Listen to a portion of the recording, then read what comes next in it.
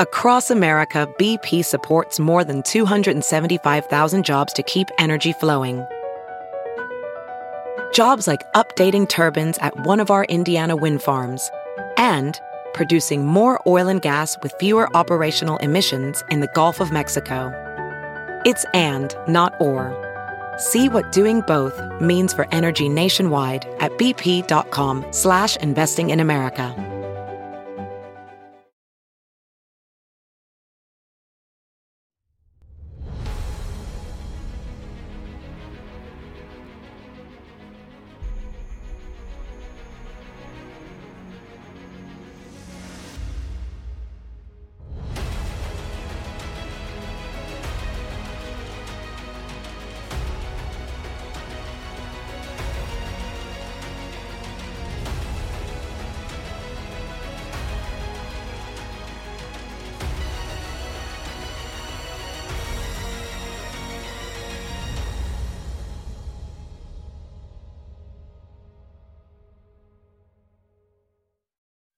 Hi, everyone. Judge Andrew Napolitano here for Judging Freedom. Today is Wednesday, October 18th, 2023. Colonel Tony Shaffer joins us now. Tony, it's always a pleasure. Thank you for coming back on the program. Always good to be here, Judge. Thank you. Do we have a better handle today, 10 days later, on the incredible Israeli intelligence community and military asleep at the switch when Hamas waged its attack 2 Saturdays ago? I think there's three things we've learned regarding what happened. So basically, there was credible intelligence from the Egyptians, which was ignored. Basically, the Egyptians have a very effective intelligence service. They often know things and keep their nose. They don't look for public acknowledgement of what they know. They stay out of it. But I think they had given the Israelis a heads up, which was ignored. I think I don't know if it went to Netanyahu or not, but it was not acted on at the senior level. So that's one factor I think that. Do we know the nature of what they said? Something's brewing, or expect an attack on Sunday morning? That I don't know. I don't know how specific the threat was. One of the things often, and I've dealt with leaders on this, having been a guy that has to prognosticate on occasion. Right. One is the date. One is the time. Very rare does the intelligence come down to a date and time, because obviously there are variables. Even the bad guys don't know sometimes what the date and time is going to be. It's just that something is planned. So, but at this point, I think there was a credible briefing saying Hamas is planning something big. So that's the one thing.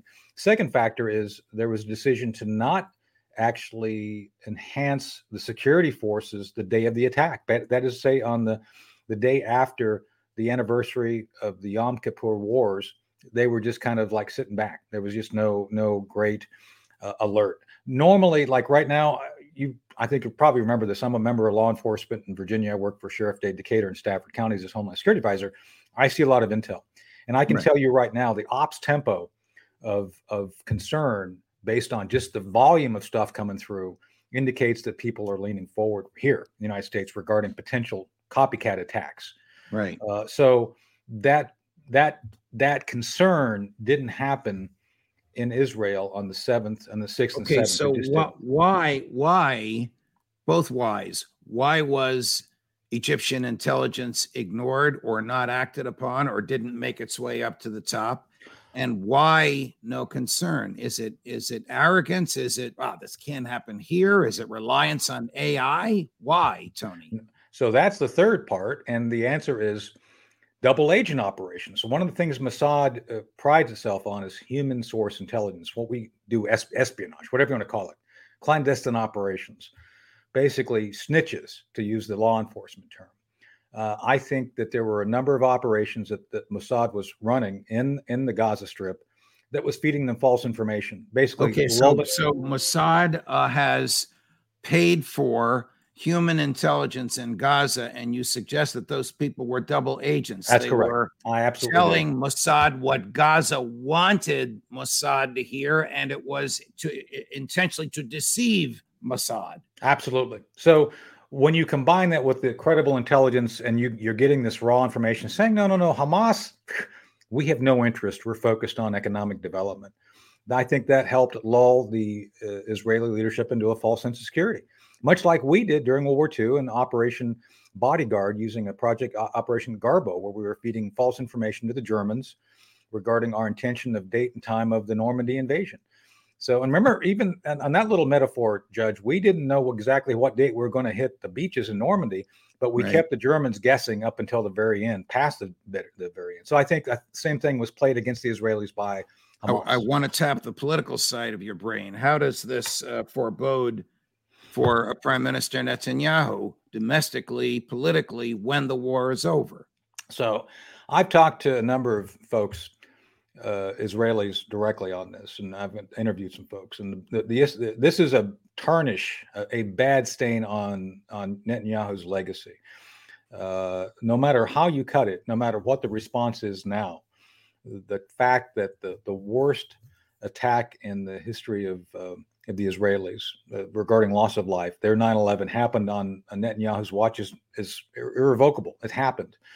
And nobody that I've spoken to believes that on the uptake of trying to recover from that and do the logical actions will he recover his legacy. Netanyahu is the longest serving prime minister in history of the Israeli nation, 16 years total. He was reelected, I think it was November, December of last year. So his legacy is a long one. But this event, from credible people, ambassadors I've spoken to, say that this has ruined his legacy, and he will always be remembered for this event more than anything else. So it's a very difficult thing. Will the Israeli public, or will the Israeli judicial system punish him for this having happened on his watch? Well, that I don't know. I haven't asked those questions, nor have I had those discussions. I have no idea at this point. Okay, so the Israeli army is, or IDF as they call themselves, Israeli Defense Force, basically the army, is made up primarily of reservists. How can they fight a guerrilla war in the streets of Gaza successfully? Stated differently, what should they expect when they enter the streets of Gaza? Well, I think you need to set the conditions, or we need to talk about the conditions first. So first off, they are mustering, that is a term of bringing them back on active duty, 300,000 troops, a lot of troops. Judge, that's a lot of people in any normal circumstance. But in this case, it's a huge number. So they've got to get those folks, and I've said this before in your show, they got to get their mind right. They got to get their mind back on military operations, not on, having pizzas down at the pizzeria downtown. So they got to focus on that. And then they got to give them some level of training. And to your point, this is going to be the most difficult operations you can imagine.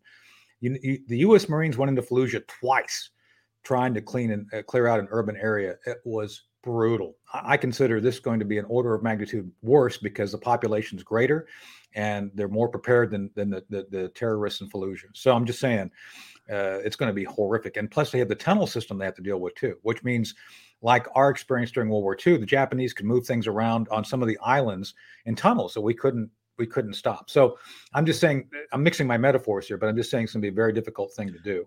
Secondly, the conditions for combat. One of the things that Blinken has completely failed at is to remove the non-combatants, the innocents, from Gaza. He met with both al-Sisi and the King of Jordan, and Jordan said, no, we're not taking refugees. And al-Sisi was adamant in his face. As a matter of fact, your audience can go check this out. The State Department put the readout of these meetings on their own website. So I recommend they go check out President al-Sisi chewing out Tony Blinken saying, we're not taking the refugees. Thanks. So that effort, and by the way, the Saudis actually made Blinken cool his heels overnight when he flew in there to talk to him. So so the very thing that the U.S. was trying to help the Israeli military deal with, which is civilians, has failed miserably. So that's another factor that's going to make operations in that environment very, very difficult, is trying to sort out the good guys from the bad guys. So, but back to Gaza, do you subscribe to the theory offered here by some of your colleagues that this is a trap intended to ensnare the Israeli military into a pincer movement out of which they cannot come alive? Draw them into Gaza, either to expose the West Bank or to put them in a tight area where they can be killed like shooting fish in a barrel. Yeah. So the answer is, I think the aspiration of Hamas is to do that very thing. There's no doubt that that's the objective. With that said, even that's more difficult than I think they fully understand. Urban warfare is a very difficult thing for both sides. Neither side has an advantage. That's why people don't like fighting in an urban environment. Neither side has advantage. So yeah, Hamas could do that, but they're going to suffer greatly because I'm telling you right now, the Israelis have thermobaric weapons that'll take out tunnels. The massive firepower that they can bring to bear is an order of magnitude more than Hamas. So yeah, they could, but they're going to die in the process. And if they really want to die with no legacy, their legacy of death, then yeah, that's going to happen. Both sides can do that. I don't see the Israelis getting bogged down. Again, we didn't get bogged down in Fallujah. We fought the battle. It was brutal. We never once decided that we're just going to fight this and not pull out if it got too difficult. I think the Israelis have studied the Battle of Fallujah. I think they understand our lessons pretty well. I don't know this for a fact. I'm not involved, but I'm saying that I think the Israelis have studied very greatly what we did and what worked and did not work. So I think they're more prepared than the Israelis are more prepared than I think they're being given credit for. Ophthalmologist Dr. Strauss has seen firsthand how the metaverse is helping surgeons practice the procedures to treat cataracts. Cataracts are the primary cause of avoidable blindness. He works with a virtual reality training platform developed by Fundamental VR and Orbis International to help surgeons develop the muscle memory they need. The result? More confident, capable surgeons. And even more importantly, Patients who can see. explore more stories like Dr. Strauss's at meta.com/metaverseimpact. As you write your life story, you're far from finished. Are you looking to close the book on your job? Maybe turn a page in your career? Be continued at the Georgetown University School of Continuing Studies. Our professional master's degrees and certificates are designed to meet you where you are and take you where you want to go. At Georgetown SCS, the learning never stops, and neither do you. Write your next chapter. Be continued at scs.georgetown.edu/podcast. So, How do you explain the Israeli government attacking a hospital? Now, I know they've denied. I don't believe they did. No, I've looked at all that. Hang on. Yeah. One of your colleagues has told me that the weapon was, or the bomb was, I don't know what this is, Tony, I'm asking you, a U.S. MK-83 guided bomb. What is that? I don't know. I'm not familiar with the nomenclature, nor do I believe a bomb was used based on the data I've looked at. Do you think that Hamas intentionally No, or I don't think they did it accidentally intentionally. destroyed I its think they own did it. principal hospital? No, I think the Islamic Jihad, another organization within that area, not part of Hamas, did it. I think they fired off rockets that didn't go. I think the rockets were all going in the same direction, except one varied off. These are not precision guided weapons, Judge. Let me be very clear on this, because I'm all for placing credit or blame where it's due. Right. I don't believe for a minute a Western technology weapon was used here, and here's why. If you just look at the events of that moment, there's no disputing when the weapon hit the hospital. None. Right. Zero. At the very time you saw the weapon hit, just before that, incidental to that event, there were rockets being shot off towards the Israelis. Multiple rockets coming from this Islamic Jihad group. All things being considered, I've been taught, consider the thing which is probably the most potential. And so if you look at the path of the rockets from where they were going, and there's video of this, the rockets going off except for one deviating, I think it's one of their rockets. And as tragic as it is, I think it was their doing. That is the terrorist in Gaza. Is there evidence that it was intentional or accidental, as you seem to be describing? I think it was completely accidental. I don't believe for a minute even Hamas or this Islamic Jihad was trying to do it. I think it was an accident. Look, this is war. Tragic accidents actually do happen incidental to combat operations.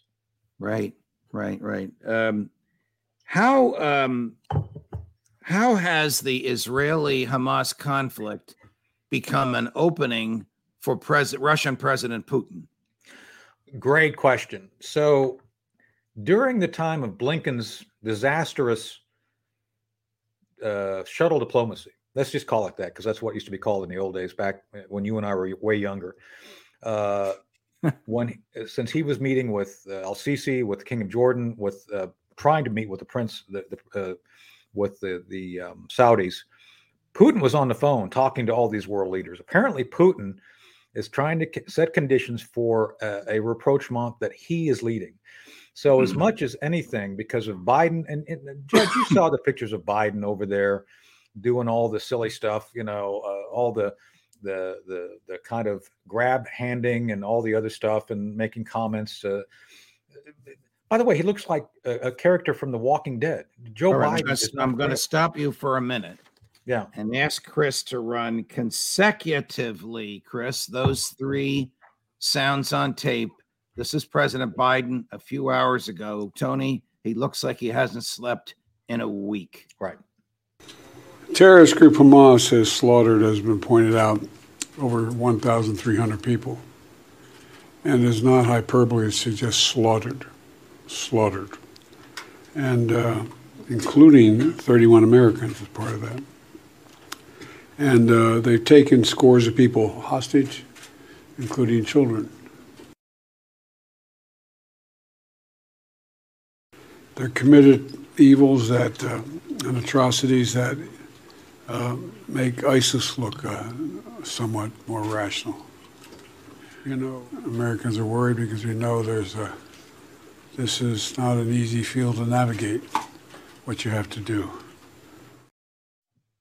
I was deeply saddened and outraged by the explosion at the hospital in Gaza yesterday.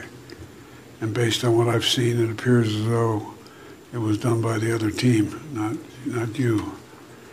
But there's a lot of people out there not sure. So we've got to overcome a lot of things. And well, at any rate, that's who we are. Not just me, but that's who the United States is. And it's just not the example of our power, it's the power of our example. It's almost as important. The world's looking. Israel has a value set like the United States does and other democracies. And they're looking to see what we're going to do. So, Mr. Prime Minister, I'm very happy to be back in Israel with you. Thank you for having me, and I'm looking forward to having a thorough discussion about where everybody goes from here. But thank you. And I want to say to the people of Israel, their courage, their commitment, their bravery is stunning. It's really stunning. I'm proud to be here. All right. I'm sorry to subject everybody to that. It's almost unwatchable. I understand his motivation, but he really looks and sounds incoherent, Tony. I don't understand his motivation. He's not. Right, so compare that to what you're now about to tell us about President Putin and what he's doing behind the scenes. So first, I don't know what he means by all of us. I don't consider myself in league with Biden for any number of reasons, just saying. Secondly, this whole thing of kind of the walking through, we're not a democracy, we're a republic. And I'm sorry, I just get fed up what the Democrats always say, that we are not. I agree with you, Tony. Anyway, so back on, but the very essence of Joe Biden and what he projected there on stage is weakness, serial weakness. And again, let me say this for the audience, because I always get in trouble otherwise. I am not pro-Putin, but Putin is being seen right now as the strong man. He is coming through. He's now on the offensive in Ukraine. They are now returning the offensive. There's power for you, President Xi and President Putin. They're now in Beijing talking about BRICS. They're trying to figure out an economic path for the world to go forward. And just as he's doing all that, and there's Orban, he's meeting with Orban there. I mean, this is unheard of. The very time that the United States should be leading this, is like you've got Biden and Blinken, two of the worst possible leaders, trying to rally support. It's not going to work. And so I'm sorry, I'm going a little bit long here, but back to Putin and the Middle East. What opening does he see?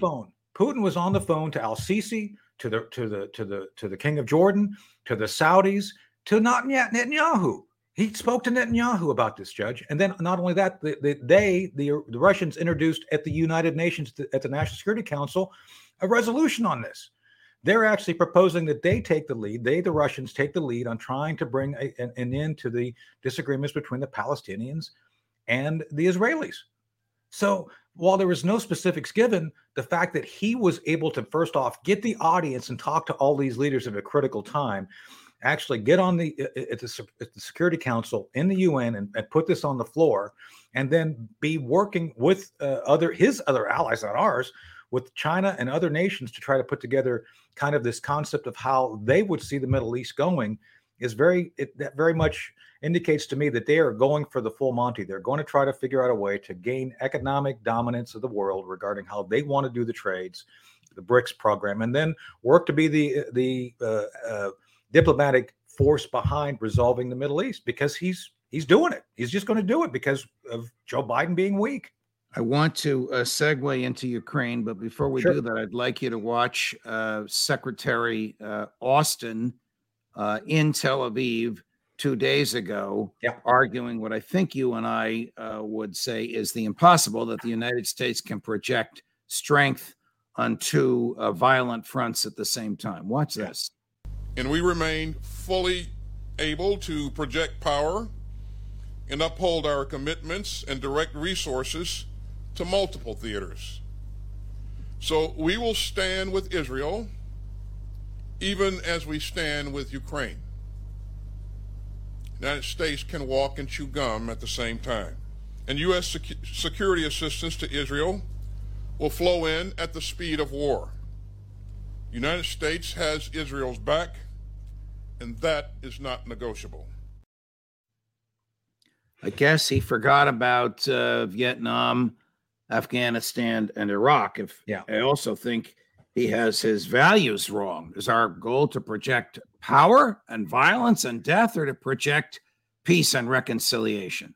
So the latter is what I would be focused on, because war is hell, literally. And Austin is projecting the neocon wet dream. Let's just go shoot everything that moves that we don't like.